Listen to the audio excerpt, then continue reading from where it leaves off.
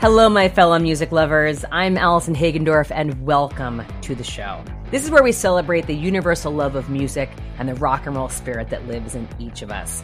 I just want to thank all of you for your outpouring of love and support. As soon as we launched this show 1 week ago today, we have so many incredible guests lined up that I cannot wait to share with you. Also, thank you to those of you who answered my question about how you feel about wearing the band t-shirt to go see the band.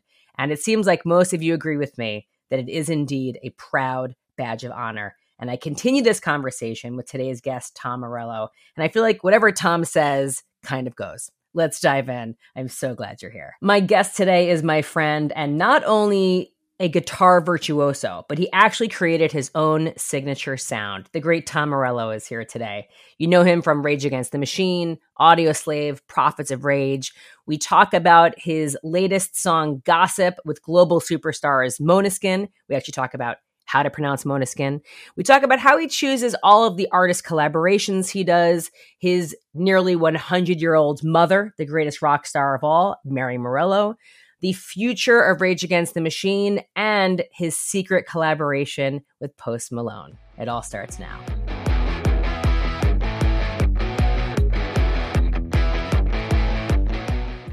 Tom, huge congratulations, Rock and Roll Hall of Fame nomination for Rage Against the Machine again. Thank you. I think this is the 5th nomination, so I appreciate that. We'll see how we do.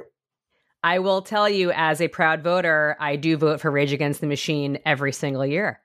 Well, then you can't be blamed for us not getting it. I can't be blamed. And also Soundgarden. Also. It's great. Yeah. There's a little Iron Maiden on there too. So, and White Stripes. There's some. That's right. Yeah. It's a good class this year. So it's sort of a win-win. But I wanted you to know I will be voting for you yet again. I appreciate your pre-commitments to that. That's nice. I'm all in. By the way, I wore this shirt for you. Okay, Long live rock music. Exactly. We got to keep shouting it from the mountaintops. Well, you have a strong T-shirt game too, so I just felt like I wanted to match I'm wearing a Chicago. This is a Chicago radio station, which I'm sure doesn't exist anymore, but was a proud banner waver for rock and roll for decades and decades. That's great. We got to represent. Yeah. I'm one of those people, and I'm proud of it, that I wear the band's T-shirt to go see them play. Not only am I not ashamed, I'm like, yes, here I am. I'm committed. Why would one be ashamed to wear the band's T-shirt to go see them play? Like, why is that a thing? I never knew it was until this moment right now. Here's the more controversial one: is when you're the band, do you wear your T-shirt when you play? I think there's some bands that can get away with it, and some, like, I think Motley Crue can wear Motley Crue shirts when they're playing Motley Crue shows, and everything's cool. But I think if Eddie Vedder wore a Pearl Jam shirt when he was playing, it would make me think twice. That's and maybe interesting. That's some regional prejudice. Would you wear a Rage shirt to one of your shows? I would not. You would not.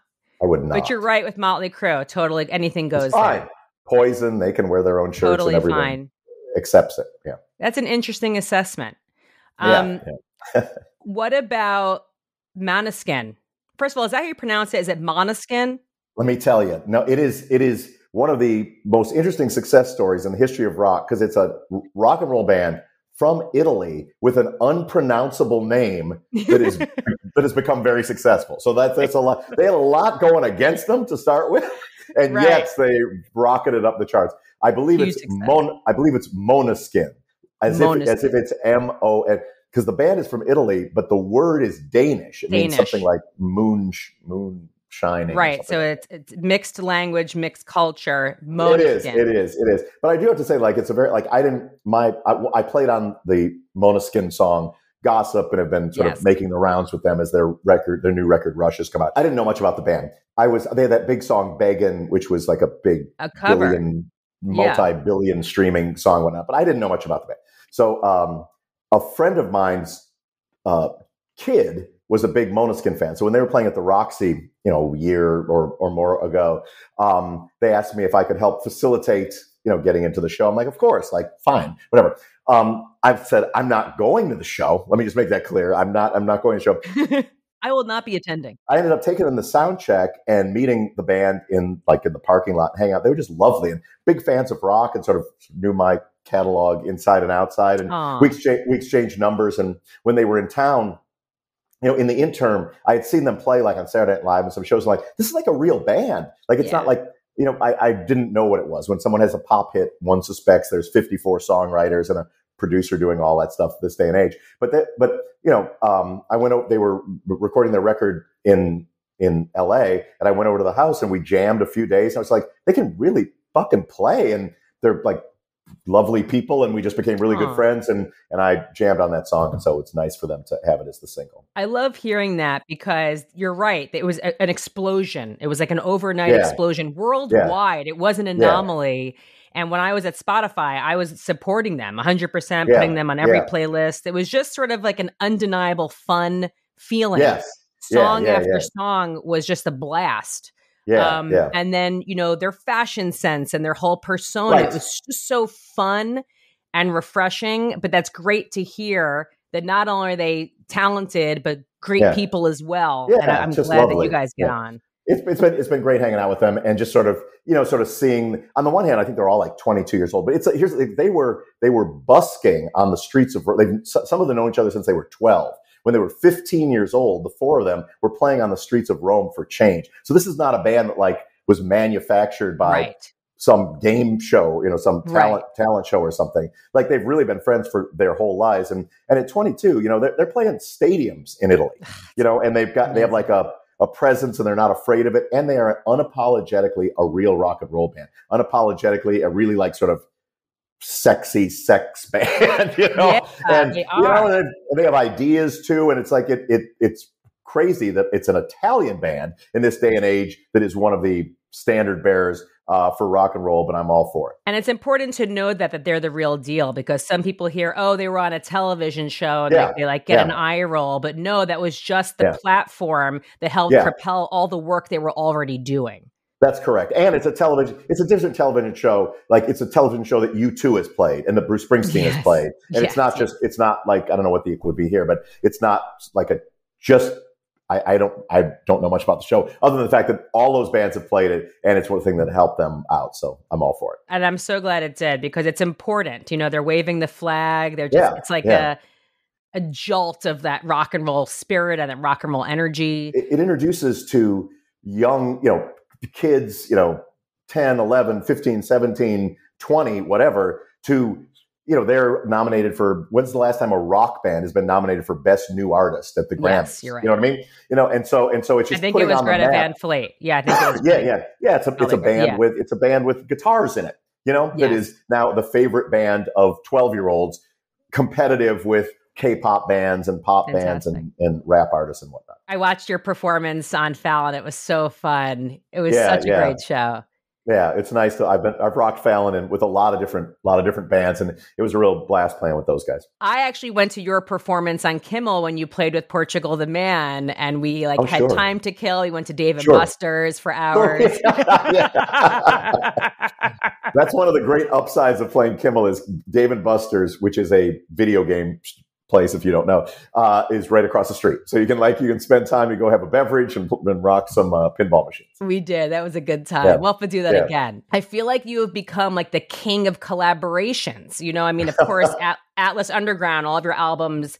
Yeah. But what I love about them is that in your collaborations, it's sort of the full spectrum of type of artist and genre and spirit and culture. How do you even begin to decide who you're going to collaborate with? Yeah, well, I've made of whether it's Rage, Audioslave, Prophets, couple of spring, I made like 22 records in my career, and then hundreds of collaborative singles and things like that. And it's always been like, I love like learning new things, but seeing where applying my ideas and talents in different situations, like where that leads me. Right. It's great to like be in a band and you're in a band with the same people and you write songs together and have that path. But unexpectedly, like I've learned so much from both Pete Seeger and Wu-Tang Clan.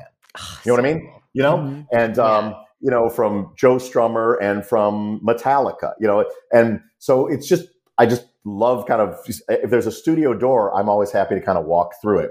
And especially like on the Atlas Underground records, which I've made three of now. The guiding light from those was trying to push myself as a guitar player and inject electric guitar and guitar soloing and wild guitar playing and big riffs into the current conversation. So playing my style of electric guitar and see how it morphs when I'm rocking it with sort of EDM beats or with a folk group or with sort of someone who's more of a singer-songwriter, something that has maybe even sort of a more of a pop thing, like the song I did with Portugal the Man. That's the first time in a long time where there was like an electric guitar solo on the radio. Yes. Yes. We made room. Thank you for making that happen. Yeah. We made 8 bars. We made 8 bars for the kids to hear a guitar solo on the radio. So on the one hand, it's kind of missionary work in that way. It's like, I believe that the electric guitar's, greatest days are not behind it, and that there is a potential future for that awesomeness of distorted electric guitar to infuse itself, in the years and decades to come. You had shared with me, sort of on the DL, you had collaborated with Post Malone at some point. Yes. Post Malone and I have a fat jam that I can't get him to finish. So if you can, let me tell, this is maybe now 4 years ago or something. We went into the studio one night, and I had heard that he was like a fan of rock. And so I went by, and he's a lovely dude. First of all, he's just a lovely, lovely person. He's trippy, and he has, like, at the time he had, how like some people have like guitar techs or drum techs. He had like a Coors Light tech.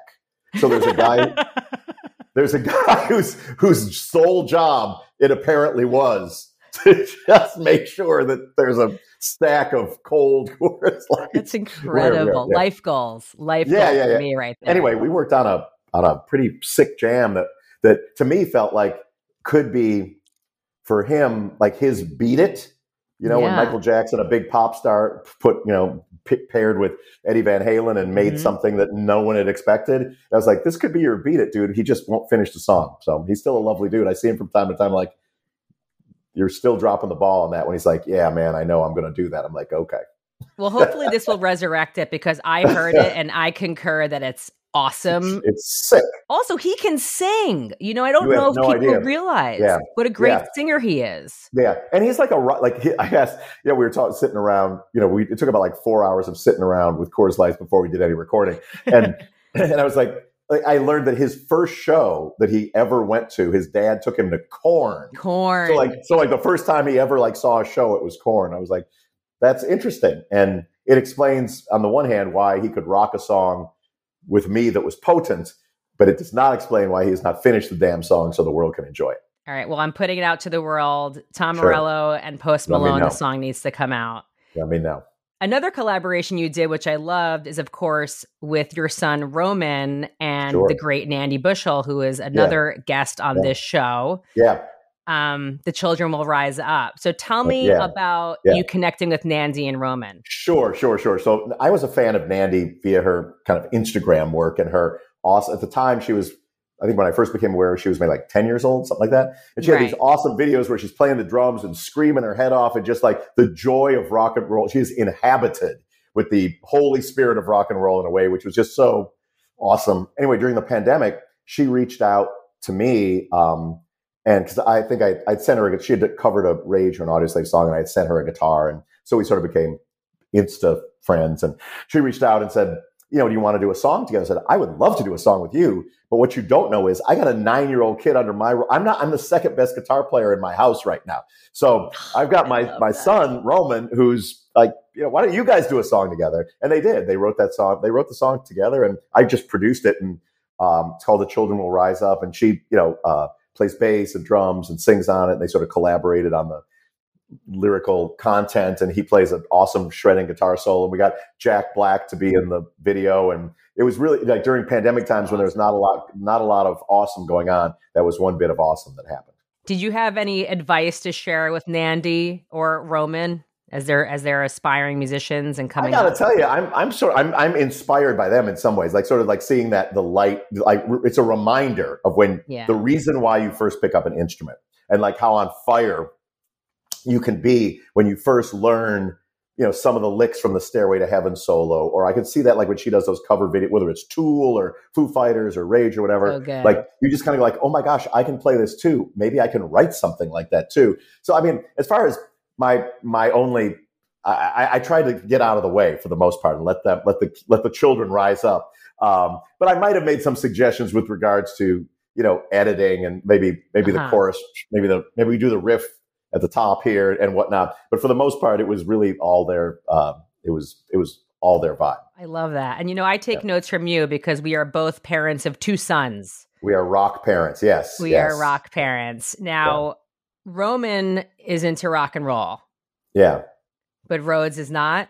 Yeah, he's a teenage, he introduces me to, both of them do, but he introduces me to every day it's some new hip hop artist I've never heard of. And he explains to me why it's significant to him. And it's great. It's like, I can't keep track, but it's like he has a deep catalog of knowledge of contemporary music. And, it is funny though, like every once in a while, because of, formats like TikTok and thing where in the same way that like the Guitar Hero video game used to bring songs from the past to children of the present.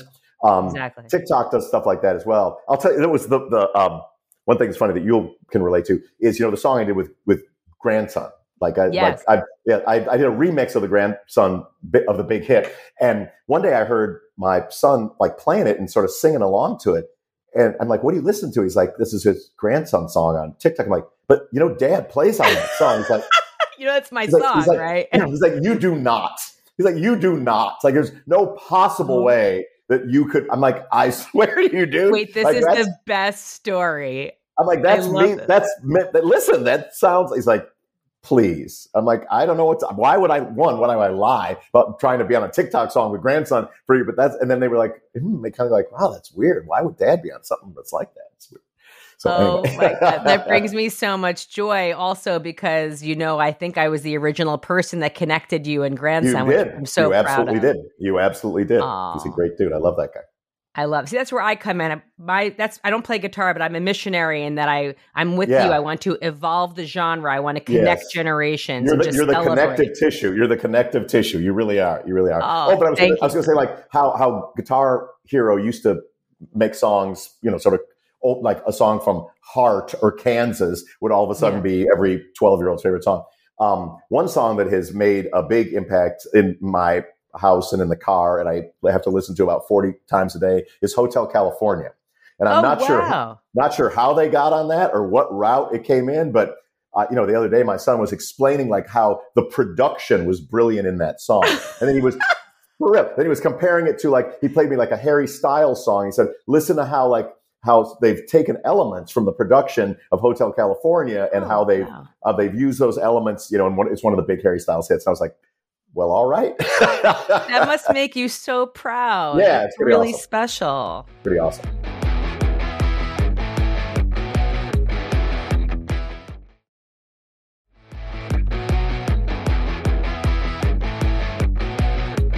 So we get inspiration from our kids, but also we have to talk about Mary, your mother, the ultimate rock star who's turning 100. God willing, Mary Morello will be 100 on October 1st. She's 99 now, and she weathered, the pandemic, and she and I still do our lithium radio show weekly, and she contributes to that, and she's doing all right. 99 is not 79 or 59, but she's, it's just great to, see today, I'll be taking her to her grandson's basketball playoff game. It's so cool. Pretty cool. She's a living legend, and people might not realize that how active and what a rock star she is. And she really inspired a lot of your activism. Sure. And tell me more about how she has and continues to inspire your drive. Yeah, absolutely. I mean, she's a very unique person. She grew up in a small coal mining town in central Illinois. The one thing that everybody in town had in common was that no one ever left until Mary Morello. She was born in 1923, and so, during the Great Depression, our family was one of the houses where hobos were welcome when they came off the train, to get a meal on the back porch. In her 20s, she helped the Ward Drive bond, against Nazi Germany and sort of collecting rubber and things like that. Then she left and she became a foreign student advisor at University of Illinois. that's where she met people from different countries and decided she wanted to teach elsewhere. Right after World War II, while the rubble was still burning, she taught in Wiesbaden for 5 years in Germany. Then she taught in Spain. She taught in Japan. She traveled with no budget. She would be like on a tramp steamer because she just wanted to go around the world and see what Indonesia might look like. She ended up in Kenya where she met my dad, and she was teaching there as well, and then came back. And I grew up in a small town in Illinois, but she never ceased her sort of tireless activity of mind and body. She was involved in the civil rights movement with the Urban League. She ran an anti-censorship organization called Parents for Rock and Rap, which was the counter to the Tipper Gore's PMRC, which was trying to censor metal and hip hop at the time. And it's just been she was when she was teaching high school, after she finished teaching high school, she would go over to the Salvation Army and teach homeless people and recovering addicts to get their GEDs. It's like it just was like, it never was kind of, oh, my mom's inspiring me. I kind of thought everybody's mom was like that. So you get over and you realize like nobody's mom is like that. Nobody's mom is like that, And, she always would introduce my various bands through the years with a very colorful introduction. I was telling somebody yesterday, was talking about sort of reminiscing about Lollapalooza. And at the 1993 Lollapalooza, when Rage Against the Machine was it was before we were an unknown band. We were the first band on stage. And my mom, her organization, the anti-censorship organization, had booths at all of the Midwestern shows. So my mom was like a participant in, the third year of Lollapalooza. And we were in New Orleans, and Timmy and Brad the night before had been arrested because they had tried to intervene when cops were harassing a homeless man. And New Orleans is shady. And so we had to pay money as a fine to the cop. Anyway, so my mom was there, and so she introduced the band the next day. This is like Lollapalooza is a phenomenon. Everybody's there. There's like 60,000 people there at 1:30 in the afternoon when we're going on. This little old lady, retired school teacher, has a microphone on stage and leads the crowd in a chant of "Fuck the New Orleans police." Just sort of swinging the microphone back and forth. And I'm like, people are like, wow, that lady was kick ass. I'm like, that lady's my mom. Your mom jokes have a whole new meaning with Mary Morello because she's so cool. You actually want to be like your mom, and exactly. Yeah, I'll send her your regards. I'll see her later today. Please do. Yeah. I also want to brag about you for a second because you have a political science degree from Harvard, and you thought you wanted to be in politics at one point. Yeah, well, not so much electoral politics, but I always knew that I wanted to be involved in activity to change the world. Mm-hmm. I did leverage when I first moved to Hollywood and was unemployable. My only work experience had been working at the Bristol, Wisconsin Renaissance Fair. So I had like an Ivy League degree, but my only abilities, I could juggle. I could do a little fencing, and I knew a couple of pirate shanties, which I couldn't. I got turned down from selling, Iron Maiden T-shirts at a head shop on Hollywood Boulevard. I'm like, but I'm an Ivy League grad. They're like, you don't know how to make change. Yeah. So, but I did the job that my degree was able to get me. I worked for several years as the scheduling secretary for United States Senator Alan Cranston, and while that paid the bills for a short period of time, it did cure me of the idea of ever wanting to be involved in sort of mainstream politics. Right. So you turned to your music instead. Yeah. And how did you and Zach and the band initially connect? It was just through a fortunate set of circumstances. I had played in a band called Lockup prior to Rage Against the Machine, and Brad had in the waning days of Lockup, Brad Wilk had auditioned for the band. And we became friends. I just thought he was a great, great drummer. It wasn't a match, but I loved him. And so the second that band broke up, I was sitting on the phone and the singer called me up to say, hey, the band's over with. And I hung up the phone and I called up Brad. That's on the cool. same couch. And we connected, and it was just over the course of some time through various musical acquaintances that we finally all got in a room, which was 30 years ago. The first time we were in a room, I think it was August 31st, 1991. Oh my God. It's unbelievable. And with you guys, we've talked about this before, that the chemistry was innate. And there's this video, I watched it again, where you guys are playing on this college quad during lunch.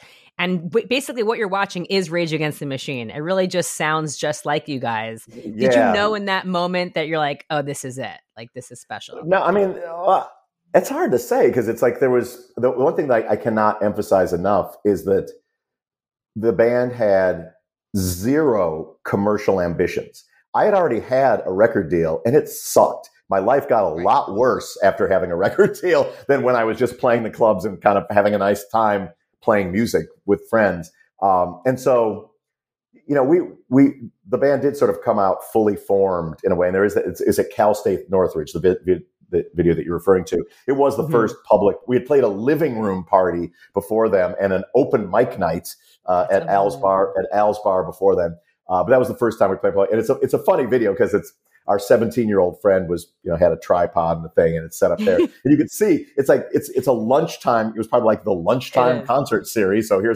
and people are like walking by like with their lunch trays and Rage Against the Machine is like thrashing wildly on the stage. My favorite part, if you do go back to the video, you see there's these two guys that they stop to watch. They're like metal dudes. And, you know, they have the Hesher hair and whatnot. And you can tell that they're indecisive. The camera's like behind their heads. You can tell they're indecisive. They're like, you know, it's not their cup of tea. And there are elements that you can tell they find off-putting, but it's also rocking. And so that you can tell you really are seeing the moment. And this happened in, you know, all over the world and with different bands, Nirvana, Pearl Jam, whatever someone's entry drug was to what would become alternative music or hard alternative metal or whatever. But you could see they're having their moment right there.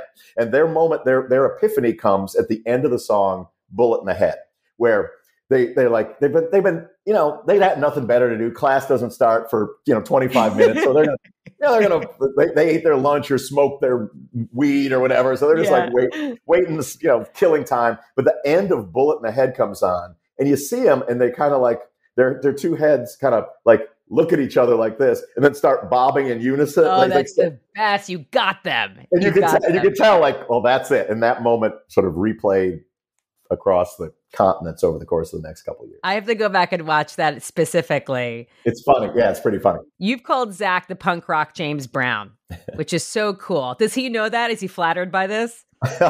You'd have to ask him. Yeah, but I think that's really cool. He is one of the great front men, and thank God you guys got to play these most recent dates together. Sure.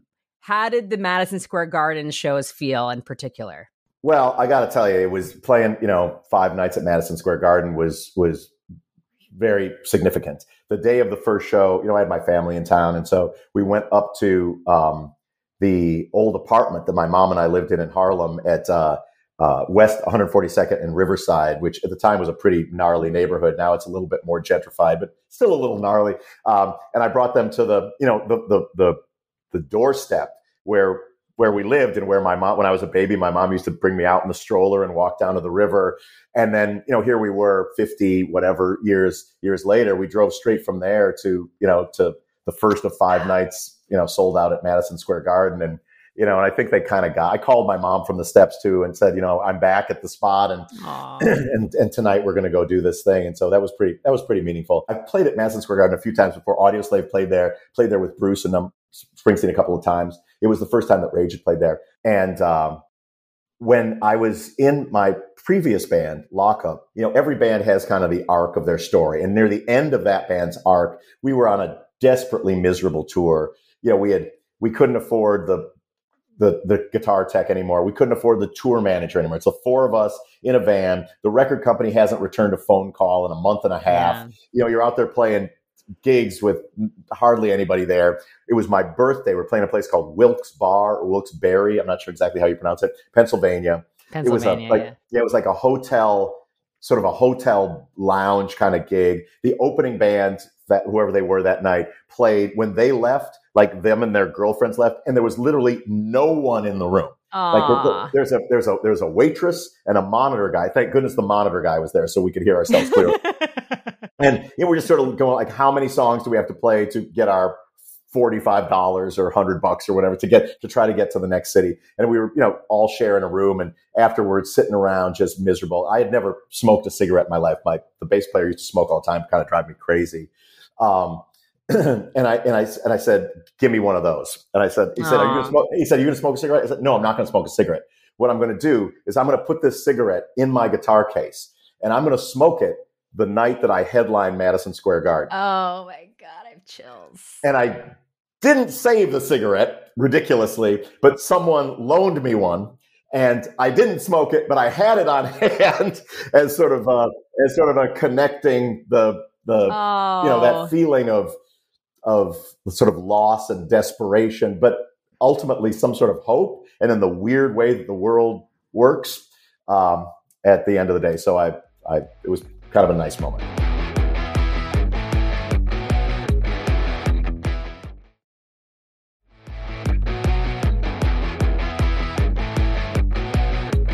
Let me ask you, I mean, being in a band, you got signed and then kind of hitting rock bottom as you could in that band. How did you know? What was that intrinsic motivation or that headspace? It was like, well, I'm going to be playing the Garden, so this is all good. It's part of the journey. I didn't know I was going to be playing the Garden. Let me just make that very, very clear. Well, you manifested. I didn't manifest it. You were determined. Yeah, I was determined, but I will say this: in some ways, the best thing that ever happened was that band getting dropped. Because when I moved to Hollywood, I moved with the ambition to be a rock star. I moved with the ambition to make albums. I moved because I read in Hit Parader and Cream magazine that you had to move, you had to relocate where the A&R people were and get a band together and do a showcase. Like there was sort of a way that it happened, you know? Yeah. And I did that. And I did all of it. And I got an incredible, against all odds, I had been out there, like 4 years, and my band got signed, and everybody back home thinks you're a multimillionaire. I'm like, you don't know, dude. I still have 6 roommates. We still can't, pay rent. But then, we did everything that the record company asked. Like the producer kind of wanted to soften the sound. The Locke was a band that was maybe a little bit more. It was kind of like somewhere between Living Colour and Aerosmith. It was kind of funky and hard. But the record company wanted to make it more into what you might know as sort of latter-day Chili Peppers, like sort of more radio pop kind of things. Mm-hmm. And I was like, I don't like any of that. That's not for me. But we did it. And, when we went on promotional tours and kind of did the stuff and because we were like, they must know best. Like they must know best. This is how this record company has Guns N' Roses, this one and that one. They must know best. And when we got dropped, I was like, okay, I'm never going to be a rock star. I'm never going to make albums, but I can't help but being a musician. And I made a solemn vow that I would never play another note of music that I didn't believe in. That's awesome. Yeah. And I held true to that. And that's how Rage Against the Machine, my contributions to Rage Against the Machine, Audio Slave, The Night Watchman, my work with Springsteen, every record since has come about is by holding true to that and not caring where the chips fall. Authenticity is key. That's the takeaway. That's amazing. Yeah. Well, that was the surprise, because it's like, the experts didn't, it turns out they didn't know. They didn't know. They weren't the experts. It turns out they weren't the experts. What was the expert opinion was the authentic opinion of artistic expression of who you really are. And that's the thing that ultimately connected, between the 4 of us and Rage, and then the 4 of us in Audio Slave, and the 5-6 of us with Prophets of Rage, et cetera, et cetera. Yeah, that's amazing. You know who is a Rage Against the Machine expert? Guy Fieri. Because he was like at every single show, the mayor of Flavortown. There he was, rocking out to every Rage show. Did you know about that he kept showing up? I did see him. I will say this, though, that I didn't have any idea who he was. Like, I don't watch a lot of TV. I don't know. He was just sort of like a colorful person. I think he's a friend of Brad's, and I would see him backstage in the hallway, and I'd kind of give him a kind of a COVID-free fist bump. I'm like, what's up, dude? Later, as the tour went on, I was like, people were like, oh, that guy's like a chef or something. Like, all right, right on. I'm glad he likes the band. It's cool. I don't know. He was committed, though. He was like, I love that. Yeah. I love finding out fellow fans, Yeah. Let's talk about your dangerous situation while you got taken out by security while you were on the stage. That was very scary. That was a dangerous situation. It was a first too, where the second night we were playing in Toronto, during the song "Killing in the Name," an exuberant fan managed to rush past security, which I guess it would, in that case, it was security with a lowercase s because the kid was on stage in 2 seconds flat. You were not secure. Yeah. I was doubly unsecure because that was like local security that he rushed past. And then our security guy to try to save the band from harm, gave the kid a shove off the stage, but the security guard's momentum carried him into me and knocked me off of the stage. Oh my God. During the song. And it was really one of those moments where, I don't know if you've ever been in a car crash or something, where like the world slows down and you kind of go, this might be it. Like 1 second I was playing, the verse of Killing the Name, and the next second fortunately it was really, it was kind of a coin flip, because at the front of the stage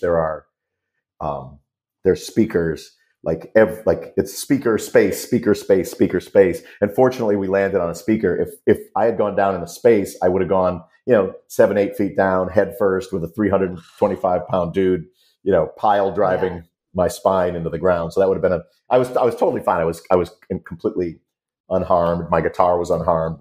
I popped up, we finished the song, but there might have been the rock gods were looking out for you, because you watched the video. We might have had to have a meeting afterwards about protocols. Yeah, I'm so glad you're okay. I remember I hit you up like right after that. I was like, please tell me you're okay, because the video looked gnarly. The video looked gnarly. I was totally fine. Yeah. The funny thing was, like, the kid, like, if you see he's like part gazelle or something, because he gets shoved. Nimble. He's a nimble son of a bitch. He gets shoved off the stage. Like, it could have been more dangerous for him. I mean, he was just like rocking it off the stage. He pops right up and he's just like high-fiving and throwing metal horns up. And he walks right by me. For all he knows, I'm paralyzed. For all he knows, he doesn't even give me a second glance. He's just like, I did it. He's so agile. Yeah. And then poor Zach also got injured, which of course is why we couldn't continue the shows. Yep.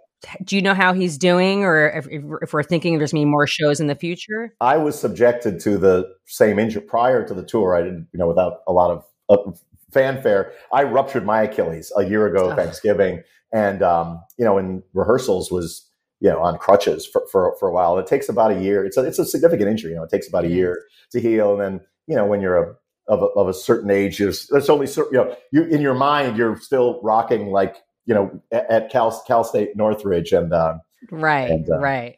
For my sake, I just Googled, what sort of ankle braces does Steph Curry wear? Right. Those probably work, right? Those probably work. Yeah, they have to. Yeah. So that was my kind of superpower during the tour, was wearing those. I mean, do you think we're going to have more Rage shows in the future? You got to ask Zach that question. Okay. If there's a Rage Against the Machine show, I will be there playing guitar. I love that. We just were talking, it's been about 30 years since the start of Rage, and it's crazy to think 20 years with Audioslave. Yes. It's like unbelievable. I mean, I can't even wrap my head around that. It's wild. Also, Like a Stone just joined YouTube's Billion Views Club. Yeah. And has a 500 million streams. I mean, that's wild. That whole album is magic. One of my favorite albums in my collection, period.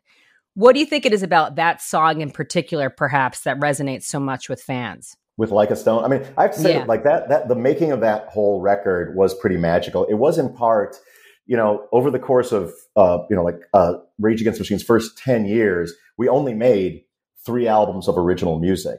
And I'm tend to be a very prolific person. I had cassette after cassette after cassette of riffs and ideas and chord progressions and this, that, and the other. And Tim and Brad too, had nonstop ideas in that initial, in those first rehearsals with Chris Cornell. And Chris was so great and easy to work with. And while he had been a principal music, writer in Soundgarden, he wanted to pull back. He just wanted to be a lyricist and a melody creator. So it gave us this really wide open field to, take these years of kind of pent up ideas and see what rose to the surface. And it was really, really great to every day go into rehearsal and you never knew what was going to happen. So Chris has had a very unique, I've had more than one, famous record producer tell me that Chris's ability to kind of conjure great melody just on the spot was something very special.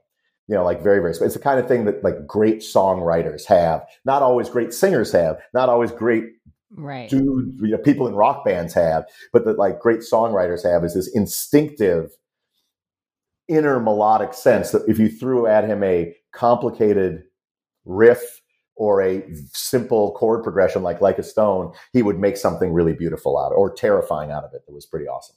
I mean, Chris, you could speak to this. You were in a band with him for so long, but even just as a fan, just how unique he was to be so excellent at every aspect. If he just had that voice, that would be enough. If he just was a great vocalist, and then his poetry, his lyrics, his like you said, his innate gift for melody, his persona, how incredible he is as a performer. It's just almost like it's like the planet line. And how damn good looking he was. He was blessed and gorgeous, gorgeous. He was blessed across the board, man. Like I was when I was in lockup and we were in that van, suffering in that van, if you've ever been in a band, the rule is like whoever's driving gets to pick the music, right? So when I was like it was those Soundgarden Sub Pop cassettes that were my thing then, and nobody in the band particularly liked it. It was too heavy and it was too kind of abrasive. But I just loved like from day one, I couldn't believe. And here's the thing, like the Chris in particular, there's a number of artists, a short list, but he was at the top of that short list that redeemed metal in a way. And that, like, I had always been a fan of heavy metal music and loved from Dio to whatever, to AC/DC to Motley Crue to whatever. But I never, like, the parts I liked about it were kind of like the music and the aggression and I wasn't always down with the lyrics. And the lyrics were either about groupies or they were about the devil. And I would like, neither of those things were a big part of my life. Yeah. And it felt in a way that while I got off on the music, that there was a part of who I was that was not represented in my favorite music until bands like Soundgarden and Jane's Addiction and Living Colour. There's a short list of bands that they had like really intelligent, poetic vocalists who were unafraid. Now, there were plenty of intelligent, poetic vocalists in non-metal. You know what I mean? Right. Right. But now these were guys that were unafraid to embrace awesome Led Zeppelin riffs and big, heavy jams and guitar solos, but not be afraid to be smart and not be afraid to like have a deep sort of poetic inclination that they wore on their sleeve along with their Black Sabbath t-shirts. Absolutely. Yeah. Soundgarden were the gateway for me as well. 100%. Yeah. In addition to music and being a father and a husband, you somehow have time to do your radio shows, your podcasts, and also I watched the Metal Lords on Netflix. Sure. I watched that, which you did with D.B. Weiss, co-creator of Game of Thrones, of course. But that movie is awesome. The cameos that you guys make, so fun. Super fun. How do you find time to do all of this stuff? And is that just sort of like this innate drive in you to keep creating? Yeah, I mean, I've always had a pretty big motor on me. And, one of the things that I love doing when I'm on tour is after the show or on nights off, I'll go to some metal club and DJ. And I just love kind of inflicting my musical taste on others. And so doing I started doing the radio show during the pandemic where everybody had time. And it was a way I'm always making playlists anyway. So why not kind of inflict those on the listeners there? They were cool. Like they'd approached me a couple of times about it. And I was always too busy or didn't feel right. And I said, here, it's pretty simple. Like if I can play anything I want to play and I can say anything I want to say, I'll do it. And they were like, perfect. Cool. So, what I love is like some of these people are, I've got one show on Lithium and another show which rotates, which is like the 90s alt station. And then another show that kind of rotates each week. It might be on Ozzy's Boneyard or the EDM, depending on what I've curated for that week. And people get so mad, like when, on the Lithium stage, because I'll play Sabbath, I'll play Johnny Cash, and then I'll play Soundgarden and that stuff too. But like somebody's so like why doesn't Morello just stick to Spin Doctors? That's amazing. No disrespect, but you're not going to hear Spin Doctors during my album. You're not going to hear it. You're not going to hear it. It goes back to that authenticity. You can only play what you want to hear. Yeah. That's amazing. Okay, we are going to do a final round. I call it my deep cuts. Okay. Just a good Q&A section. Okay. Name a song, album, or artist that changed your life. There's a number of them. I'll start with Peter Gabriel's song Biko about South African, it was the Martin Luther King Jr. of South Africa who peacefully protested against the racist apartheid regime, was killed by the cops. And Peter Gabriel wrote a beautiful song about his life and his spirit. And it was one of the things that helped galvanize world opinion against apartheid that led to people pressuring their governments to boycott, which helped lead to the eventual downfall of apartheid. So it really was a song that changed the world. If you haven't heard it, you want to check that one out. I need to go back now and listen to that immediately. Thank you for that. It's beautiful. Yeah. Your first concert? Well, that'd be Kiss, 1977 at the Chicago Stadium. I was very excited. They were my favorite band. I bought a ticket at Ticketron. I waited in the line in the cold, and I bought a ticket. I was there. The morning tickets went on sale, and my ticket said a partial view of Kiss, which I assume meant it was going to be some sort of introspective look into their poetic souls. It meant that my seat was behind a pole, and it was still the most exciting 2 hours I had experienced in my life, and it made me go, "Hallelujah, rock and roll's for me." You didn't even need to see it; you could just feel it. I had to look around. I had to look around the pole to see Gene breathing fire and whatnot. Yeah. Do you have a favorite movie? It's a good question. Yes, I do. I'm going to say yes because you're asking me this question. There's two, and I'm going to say them both because they're okay. One is I really love, I love the Lord of the Rings movies, and the Return of the King is awesome. It's a movie we all sort of sit around and watch around the holidays every year, and it's just the young Dungeons and Dragons player in me loves that movie. But if I dig deep, if like you really want to know what my favorite movie is, favorite movie, I'll say my favorite moment in any movie is the end of the movie Babe, where the pig silently rounds up the sheep and they win, and it's like I got taken to that movie, when it first came out, and I was like, I am not going to a damn movie about a damn pig. Stop it.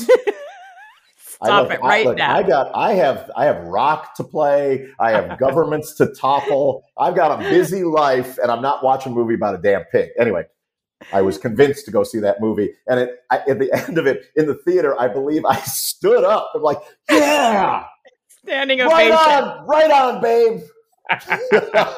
Wait, that is incredible, Tom. That is amazing. Okay. I've seen it 1,000 times since.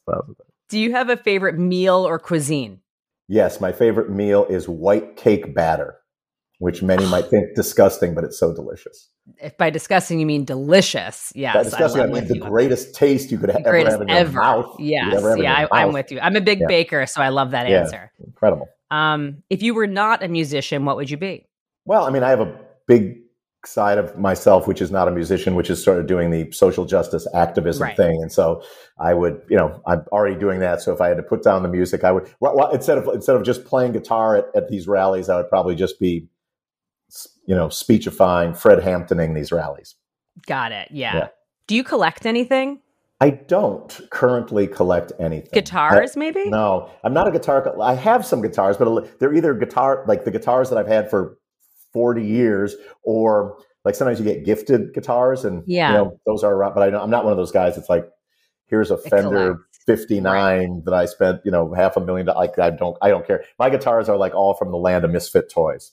Aw. Yeah. So do you have like a prized possession, like maybe something in particular? I do have a prized possession. I do. It is growing up, I was a big fan of horse racing. There's a lot of preface this by saying there's a lot of cruelty in that sport. I think they probably shouldn't do it anymore. But my favorite athlete as a kid was Secretariat, the racehorse. That was my favorite athlete as a kid. Aww. Other people like, Jordan or this one or Hank Aaron and Secretariat. And years later, my friend Shooter Jennings, who's Waylon Jennings' son, Waylon was friends with the owner of Secretariat. and had something tucked away in a closet and so Shooter gifted me for some birthday. I think it might've been my 40th birthday. It's a lock from Secretariat's Maine. And it's pretty awesome. Wow, Yeah. that is huge. Yeah. So if somebody's listening to this and you don't know, you think this is crazy talk, I'm going to say two things which are crazy. One is one of my principal artistic influences as an artist. I'll say as an artist as opposed to just a guitarist. Is Secretariat. Wow. And it was I was looking when I was trying to find my own voice on the instrument. I tried to look beyond music for inspiration. And I found some in the comedy of Richard Pryor, in like the stunts of Evel Knievel, but particularly Secretariat. There's a thing called the Triple Crown, which is like the famous 3-horse races. Mm-hmm. Secretariat holds the record in each of it's the greatest athletes perhaps of all time. But in the Belmont Stakes, the final one, something happened which sort of defies explanation. It was a supernatural event. The horse won by 31 lengths, which is kind of like someone scoring 200 points in a basketball game or something. Right. And I remember watching that as a kid, and everyone in the room and in the stands were crying. It wasn't that it was the greatest thing, the greatest creature doing that sport. It was someone that destroyed the idea of what the sport was. And I thought, that's what you aim for in your art. Wow. Or be a guitarist and create your own sound. That's just unique to you, Tom. That's the same ball. Yeah. Really cool. Aiming for that. That's amazing. I guess I want to ask what you hope to achieve next. Well, right now I'm figuring it out. This has been an interesting time. I love playing guitar. I love creating music. I love attending my kids' basketball games. And the world, the world needs changing, and I fully realize that doesn't happen on its own. And so using my, the arrows that I have in my quiver at my disposal, my art and my whatever else I've got, to try to continue to move the needle towards a more peaceful and just planet. Oh, God. Tom, I'm grateful for you. You inspire me on multiple levels. You are a beautiful, beautiful human being. I talk about you all the time. If only you heard about how I speak about you. So I'm just telling you, you're amazing, and thank you always for everything you do. Well, I'm a big fan as well, and I think that I've said it before and I'll say it again, but that just your essence is just so important in the world in a time where, again, it's important, like as fans of rock and roll, which you and I are, and we believe that this is such a great art form that is no longer clogging the top of the charts like it once did. And there's part of me that realizes that you have to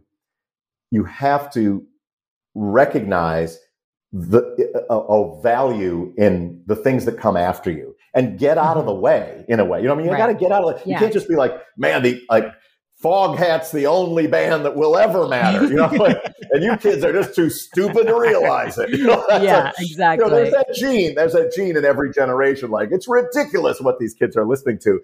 But at the same time, there is nothing like that experience, whether you are creating it, of like stepping on that distortion pedal or the sound of that electric guitar, whether you're creating it or whether you're experiencing it on the other hand, of that electric feeling of tribal togetherness with like rock and roll occurring. That's a brand new thing. When that first happened with, Chuck Berry, Little Richard, etc., it's the first time the planet had known anything like that. It tapped into something very, very deep in our reptilian core that feels like the truth. It feels like the way we should be living.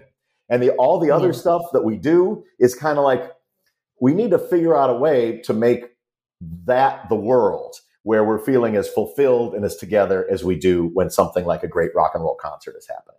Amen. Amen to that. Amen to that. Amen to that. Awesome, Tom. Well, that's all I got for you. All right. Well, thank you. It's lovely to see you. Tom Morello, everyone. He just deserves a round of applause because he is a gift to interview. He is a gift to have as a friend. He is such a great conversationalist. I'm grateful for him and all of his contributions to music and humanity. Yes, I love him that much. I hope you do too. It is time for this week's sound advice. New music you need to know. You can find it on the Allison Hagendorf Show playlist, and the link to that is in the show notes. I'm kicking off this week with the band Sleep Token. The song is called The Summoning. I've been following this band for a couple of years. They are anonymous. They are masked. Frontman goes by the name Vessel. And this is for fans of metal, metalcore, alternative metal, whatever you want to call it. The vocals are beautifully melodic. This song is very driving and dynamic. Next up is Bob Vylan with the song The Delicate Nature. I love this duo from London. They incorporate elements of hip hop, punk, indie, all into a sound all their own. This song features Laurie Vincent from Slaves. They're an incredible live band. Definitely check them out. I also want to feature this week the latest from Swim School and their song Delirious. Now, this one talks about the misogyny that frontwoman Alice Johnson has encountered. It's a very powerful song. Their EP Duality comes out later this year. This is definitely a new band that needs to be on your radar. Also, I must feature the guys in You Me at 6 and their song Heartless. These guys cite Blink-182, Incubus, Thrice, Arctic Monkeys, all as influences. They just put out their 8th studio album called Truth Decay. Give that one a listen. All of these, along with the latest song from Tom Morello and Maneskin, their song Gossip, which Tom and I talked all about, will all be on the Allison Hagendorf Show playlist. The link is in the show notes. And let me know what new music you're feeling. Thank you so much for being part of the Allison Hagendorf Show. New episodes drop every single Friday, so make sure you follow and subscribe so you don't miss a thing. You can find the show wherever you listen to podcasts, and you can watch the show on both YouTube and Instagram. I would love to hear from you, so please rate, review, comment, like, whatever you're feeling, and reach out to me on socials at Allie Hagendorf. I would love to connect with you. Thanks again. I'll see you next week, and remember, you're a rock star.